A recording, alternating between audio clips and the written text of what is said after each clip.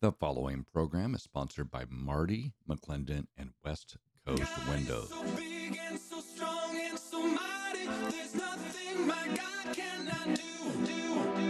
My God is so big and so strong and so mighty. There's nothing my God cannot do. My God is so big and so strong and so mighty. There's nothing my God cannot do. My God is so big and so strong and so mighty. There's nothing my God cannot do. Imagine that. Nothing our God cannot do. Good morning, everybody, all across the ACN network. This is In My Opinion. I'm your host, Marty McClendon. That's right. It's In My Opinion, a show where I give you my opinion, the what I think is important to share across culture, politics, religion. I don't like religion, but a relationship, Christianity, right? Seeing the world from a Christian worldview. So, good morning. This is the Christmas weekend, the 23rd of December for 2023. So 12/23/23. First of all, yes, I always comment about how fast things are, but I want to wish you all a Merry Christmas.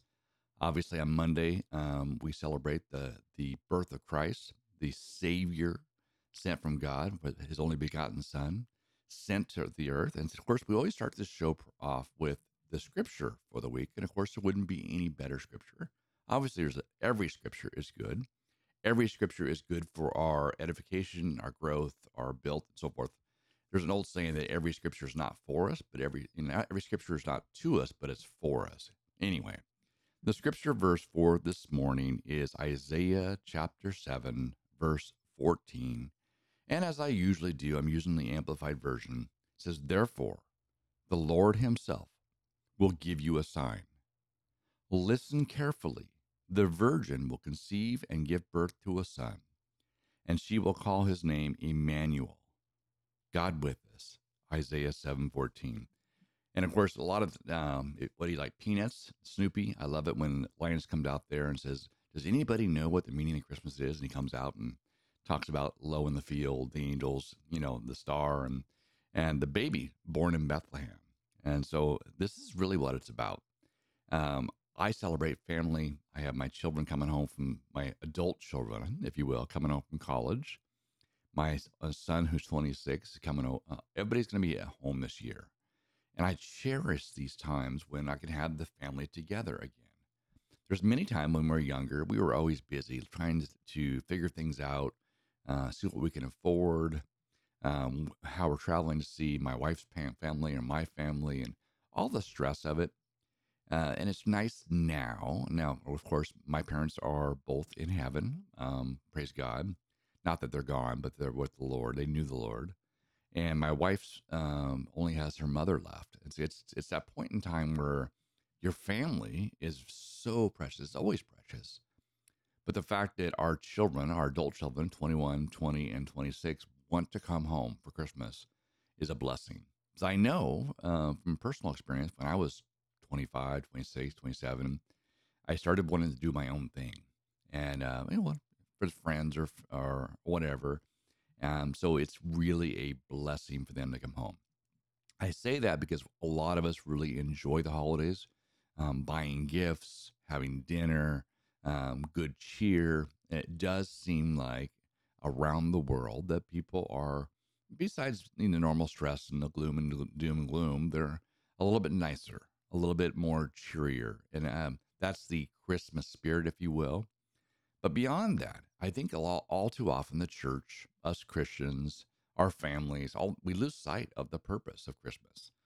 I hearken back, if you will, if you've read the Bible, if you've studied any scripture, and I'm not saying I'm a Bible scholar, I've pastored for years, I've preached for years, but the goal is you want it to read the scripture, study the scripture, meditate on the scripture, allow the Holy Spirit to highlight things, and the same verse can draw out new meaning, deeper meaning, additional context, if you will, in different seasons of your life. And so I just think that's fantastic. But I hearken back that God was very, very specific in the Old Testament to the nation of Israel about celebrating these feasts. It marked the year, but there was the Feast of First Fruits, where their first part of their first harvest they honor God with. And then there was the tithe, and there was the festival of trumpets, and the Passover festival, and so forth. So there was marked times, and still are throughout the year, where people were supposed to submit to, if you will, and honor the blessing of God in their life, and different things where God has delivered them in the past. I bring that up because I believe God's word was fulfilled in the person of Jesus Christ. Over 2,000 prophecies in the Old Testament were fulfilled when Jesus came, but Jesus came as a babe. Now, there's scholars and Bible historians and so forth that believe that the Bible story of the wise men coming, that Jesus was probably a couple years older, probably happened in the spring. That's beside the point. The point is that the angels, right? Told the shepherds in the field to go watch, right? That these wise men followed this star, the North Star, to bring gifts to the newborn king, the prophesied Messiah, the ruler of the world, basically of Egypt, but also that we didn't know as much. We knew that the Savior would come. And so the Virgin Mary, we know this story, but still, it's one of those things where an angel appeared before Mary and basically told her that the Lord had chosen her, this young, basically girl, that the Holy Spirit would overshadow her and she would birth the Son of God. I mean, just first of all, and she says, "Do unto me as you choose." I mean, it's just amazing to me that that someone will say, "Okay, Lord, just do it." And oftentimes we're told to weigh the cost in Scripture. I think it's just amazing. And then to have Joseph, can you imagine being Joseph, the betrothed of Mary, finds out that she's pregnant, and to believe that she hasn't been with another man, that it's Almighty God speaking and overshadowing her, that he's raising the Son of God, and then later on raising the Son of God amongst other siblings that have the DNA of Mary and Joseph, but not of the Holy Spirit or Almighty God. It's just the whole story. We get shadowed. Oh, it happened. No, these are all miracles. These are all fulfillments of prophecy, where the virgin conceived of a baby of the Holy Spirit, and he is God with us. So the fact that God would put on human clothing, sent his only begotten Son, the part of the Trinity that's not in Scripture, but we talk about God the Father and the Son and the Holy Spirit, that God made all things through Christ, in Christ, and with Christ, right? And Christ sustains all things. The Scripture is very clear, that they have a plan for you and I. But this restoration, the fall of man through Adam and Eve, the temptation in the garden, the casting out, the obliteration of man except for Noah and the ark and his family, the rebuilding of the human race across the world afterwards, with the wheat and the tares growing up together, that we've fallen away, that there was no way back to Almighty God. We through the 5 books of the Old Testament, the Pentateuch, the books of Moses, if you will, it proved that every man fell short, that no man, no woman, no person could completely follow the rules of the 10 Commandments to be righteous in unto themselves, and the nature of it. Then you had, when Jesus came and lived this life, he called the Pharisees and Sadducees whitewashed bones.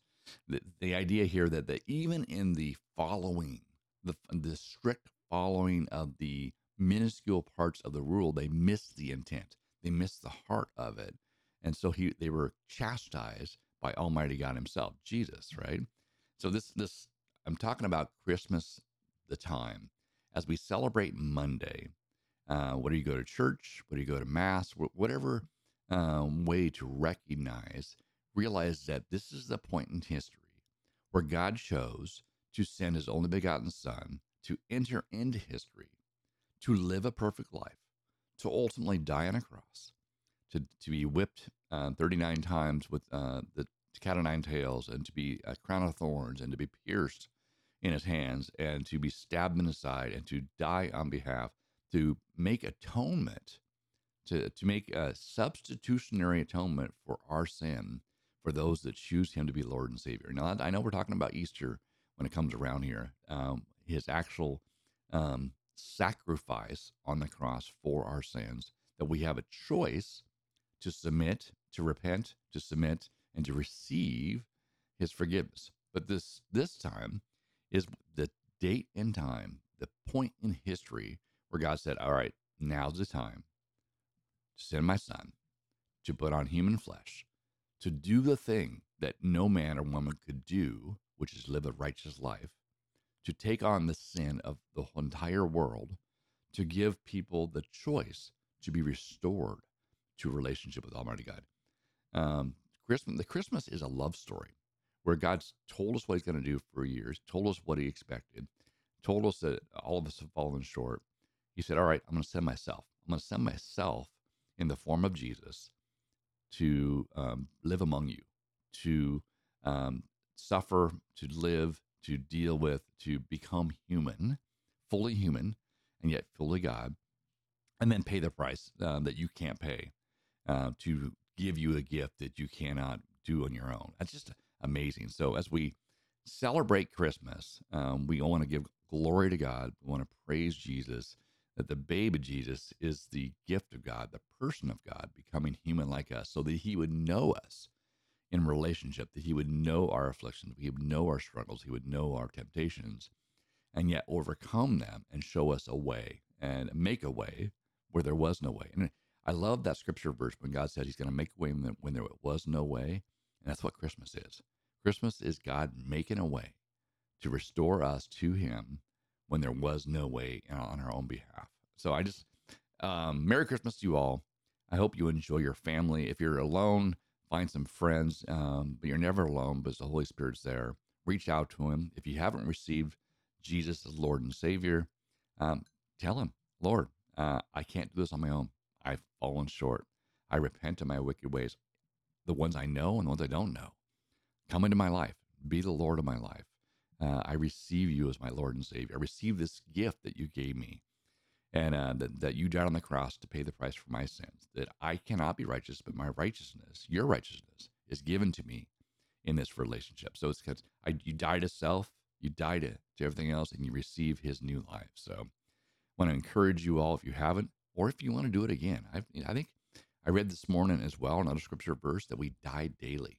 That seems so extreme, but it's not. Every day is a new opportunity to make choices to be align ourselves with God or away from God. And anything that isn't with God is away from God.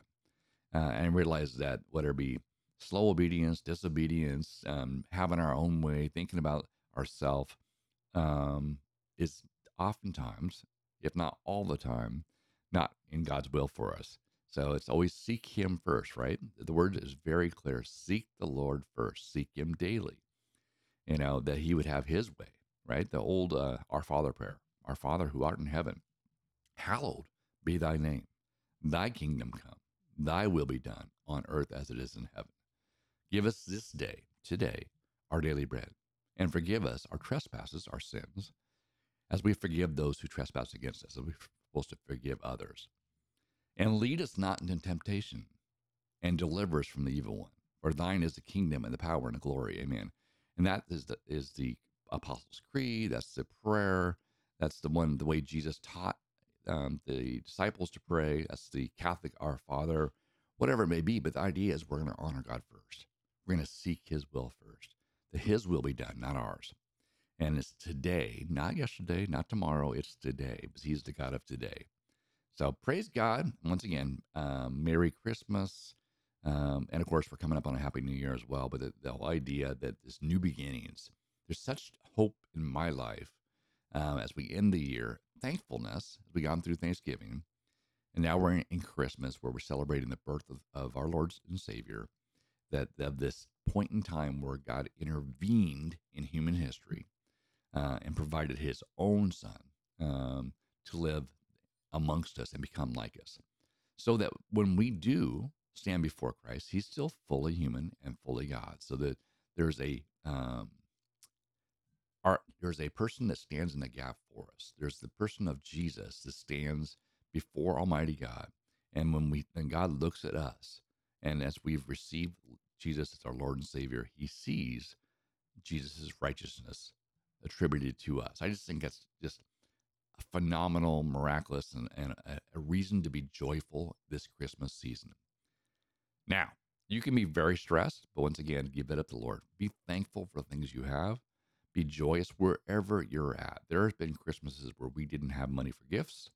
There's been Christmases where didn't know we were going to get the next $20, but God has always been faithful, faithful, faithful, faithful. And so this Christmas, a lot of the things that the stress that we've dealt with over the year has been to our decisions more so than the way life has done to us. But God's still been faithful, and we're in a position where we were able to bring the kids home. I just love that. So I want to encourage you all. I don't want to get too into the news, except for there are a couple things that we have to talk about, even though it's Christmas. Not to bring things down, but there are some momentous things happening in the political, spiritual, cultural realm, if you will. A couple of those stories is the Colorado Supreme Court, a 4-3, I believe it was, decision.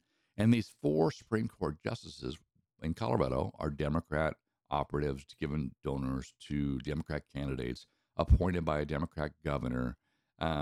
Colorado's kind of like Washington in some ways, very liberal, very leftist, a Democrat-controlled House, Senate, and governor, and administrative state, if you will. And so you have, and for many, many years, one of the Washington and Colorado were the first states to legalize marijuana.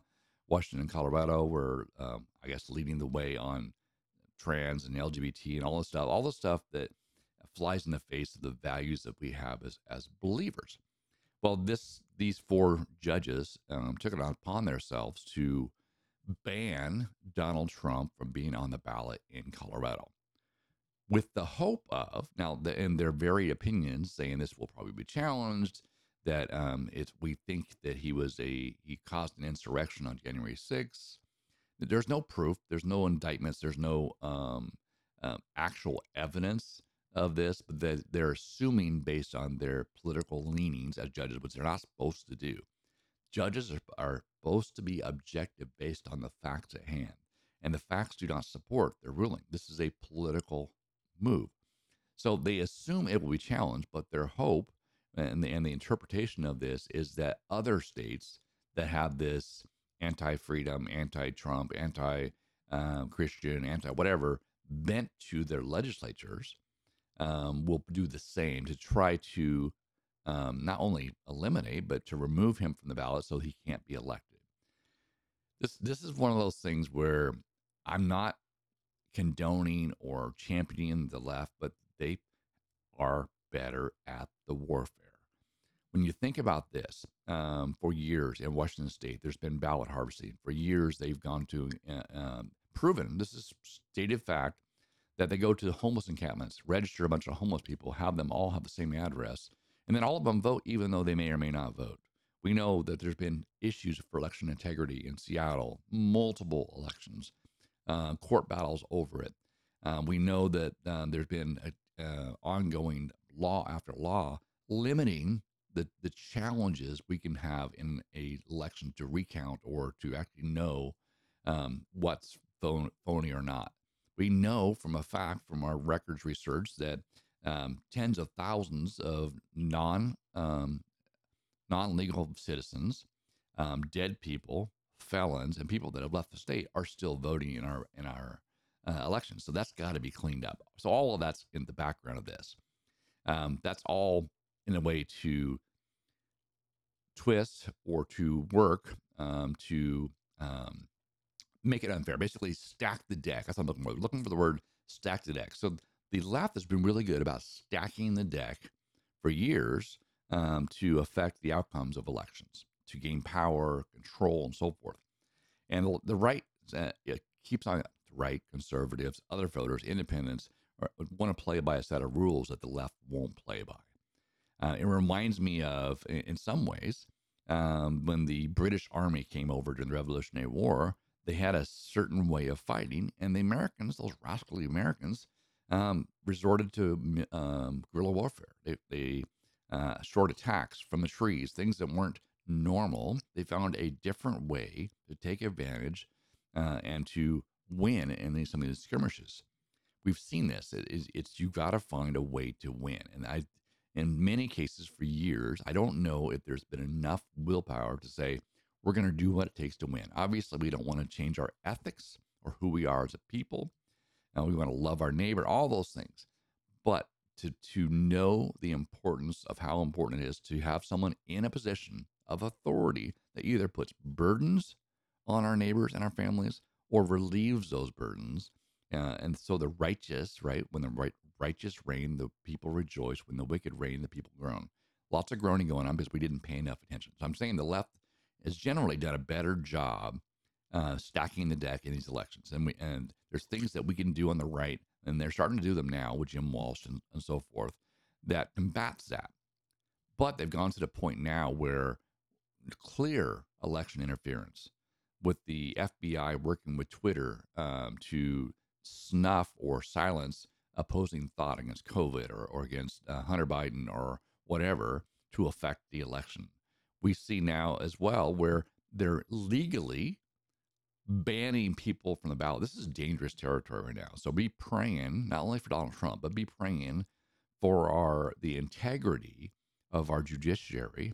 Be praying for a strength in the legislatures to not allow this.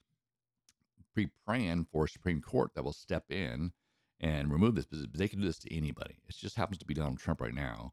But that is removing. And then pray that we actually take election integrity up there, but we actually do something. We take it seriously. That and we will still have people that will try to stack the deck, but then that's an open warfare. We can plan and strategize and be better at that. But when you change the system, when you when you're playing a game and someone has a strategy to win and they beat you, it's not fun. But when someone has a strategy, when you're playing a game with a set of rules and they change the rules to make it impossible for you to win, then that is not fair. And that's fundamentally what drives me crazy. Is right now you see the political left, if you will. I don't know what the word for it is. The move in this nation to destroy everything good and holy, if you will. The Constitution, our freedom of speech, our freedom of religion, our very freedom of choice, if you will, is under assault by changing the rules, saying if you don't agree with us, you can't speak, you can't have a business, you can't whatever. And then we're going to legally ban the candidates that we don't agree with. Scary, scary, scary stuff. So that's one story. There's so much going on. And then the corruption, the border. The border is the second story.